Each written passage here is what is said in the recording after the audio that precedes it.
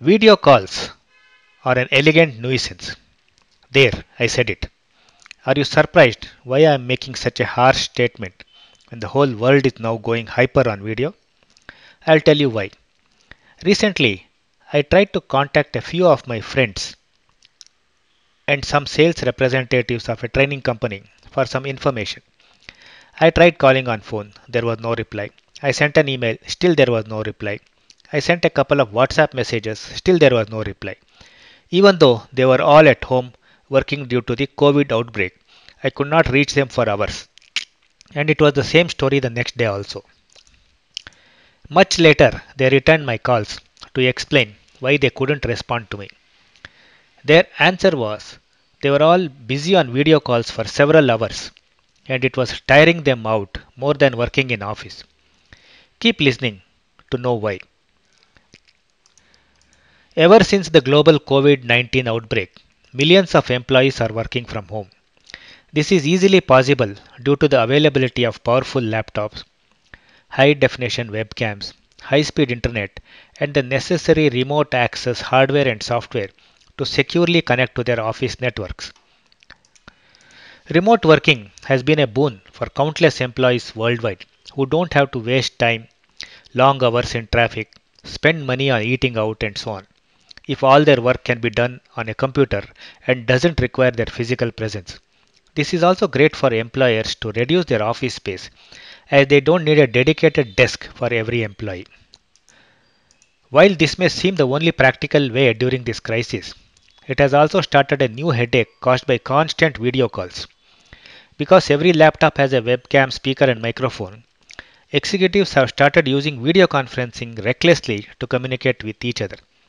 This is a big stress generator, as the below points will now explain. Before COVID, when people went to offices, the standard methods of communication were through emails, phone calls, or chats, or they would have physical meetings at their desk or in a conference room to discuss issues. Video calls within the office between team members of the department was zero or practically unnecessary. Secondly, there were office network bandwidth limitations, and hence video was mostly used by some senior management in their cabins or by teams if it was absolutely necessary, like cross country communication. Body language. Now that people are working from home, suddenly video conferencing usage has become exponential as the communication happens via the internet. While being able to communicate via video may seem great, many find it exhausting and irritating but are unable to admit it. This is because being on a video call requires you to be more focused than the other methods of communication like email, phone, or chat. With video, you need to constantly worry about your facial expressions, screen presence, body language, talk more, shout more, repeat more, listen more, and so on. All these can make you mentally tired. For example, you can privately feel irritated or frown when someone asks stupid questions or yaks non-stop on their phone call. But with a video call, you have to control your emotions and pretend to be diplomatic. Everyone will have to worry about how they look and feel and suppress all their natural emotions because you are being watched. When you are on a video call, you know everybody is looking at you. It is as if you are on a drama stage and hence you have to appear perfect like an actor, concerned about the audience. This fake acting can be very stressful. Starting trouble. With group video calls, a lot of time is wasted on adjusting audio and video. Participants getting cut off, lighting issues, audio and video voice clarity issues, need for repeating, and so on. Privacy issues. Video calls are also an invasion on your home privacy. Not every employee will have a private soundproof space at home to be engaged in non-stop video calls. For example, if you are engaged in a lengthy video call sitting in your bedroom or living room, all your family members will be disturbed and also have to be cautious about not disturbing you for hours and hours. Secondly, family members cannot use the room freely when you are on a call. This is not practical every day. Besides, there will be external noise from neighbors, traffic, dogs, visitors, children, and so on, over which you will have no control. And if there are late night calls, it will disturb the family members and cause them to lose sleep and get stressed. Dressing. For video calls, you also have to be appropriately dressed and not seem in unkempt hair, pajamas, and other shabby dress you may normally wear at home. Wasting time. Video calls also waste time.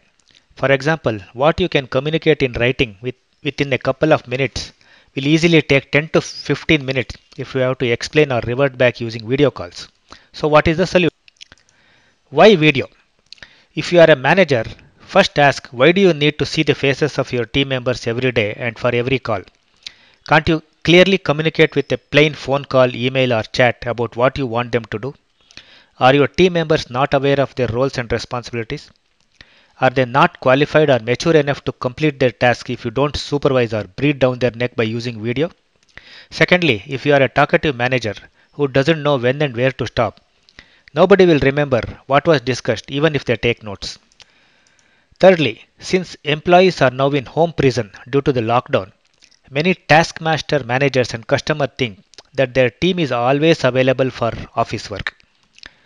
To quote from personal experience, I come from a workplace era where we did not have instant email, chat, internet, phone at every desk, and so on. And we have successfully implemented multi-million dollar projects just by using faxes, slow email, a short weekly phone call, instruction manual, floppies, and tapes being couriered to customers and service engineers. My project and business managers used to sit in different countries with time zones of several hours, and yet we were able to complete the projects.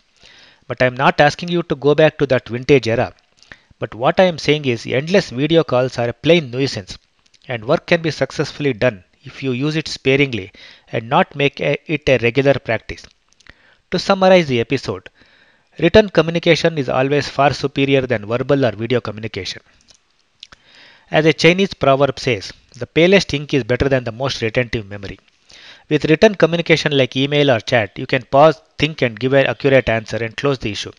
But while talking on video, you can't understand or answer everything on the spot, or will talk unnecessary things. And will have to resort to answers like I will get back to you after the call with an email or call you on the phone. Also, watching a video, listening intently, and answering back while avoiding background distractions and noise requires more energy and is more stressful than just thinking and answering an email. Does this mean I am against video calls? No, I am not. Video calls can be useful when you are introducing a new team member from somewhere, talking first time to a new customer, attending an interview, seminars, trainings, and so on. But if you are familiar with the people you deal with, then avoid video and get to the point with an email, chat, or a quick phone call. Save time and avoid fatigue both ways. Just because you own a hammer doesn't mean you have to keep banging it non-stop. Similarly, just because you have video capabilities doesn't mean that you have to constantly communicate over video at the drop of a hat.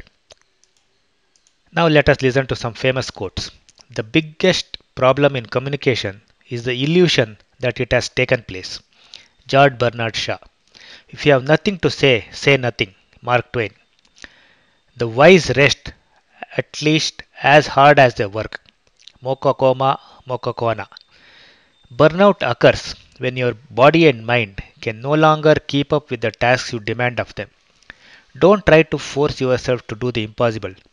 Delegate time for important tasks, but always make sure to leave time for relaxation and reflection. Del Sugg. Thanks for listening. I hope you liked this episode. Thanks again. This episode was brought to you by Self Improvement International, a digital magazine published by Tejendra Srinivas, who is an author and life skills coach.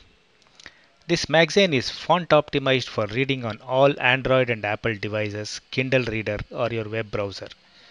This means you don't have to pinch and zoom to read the contents.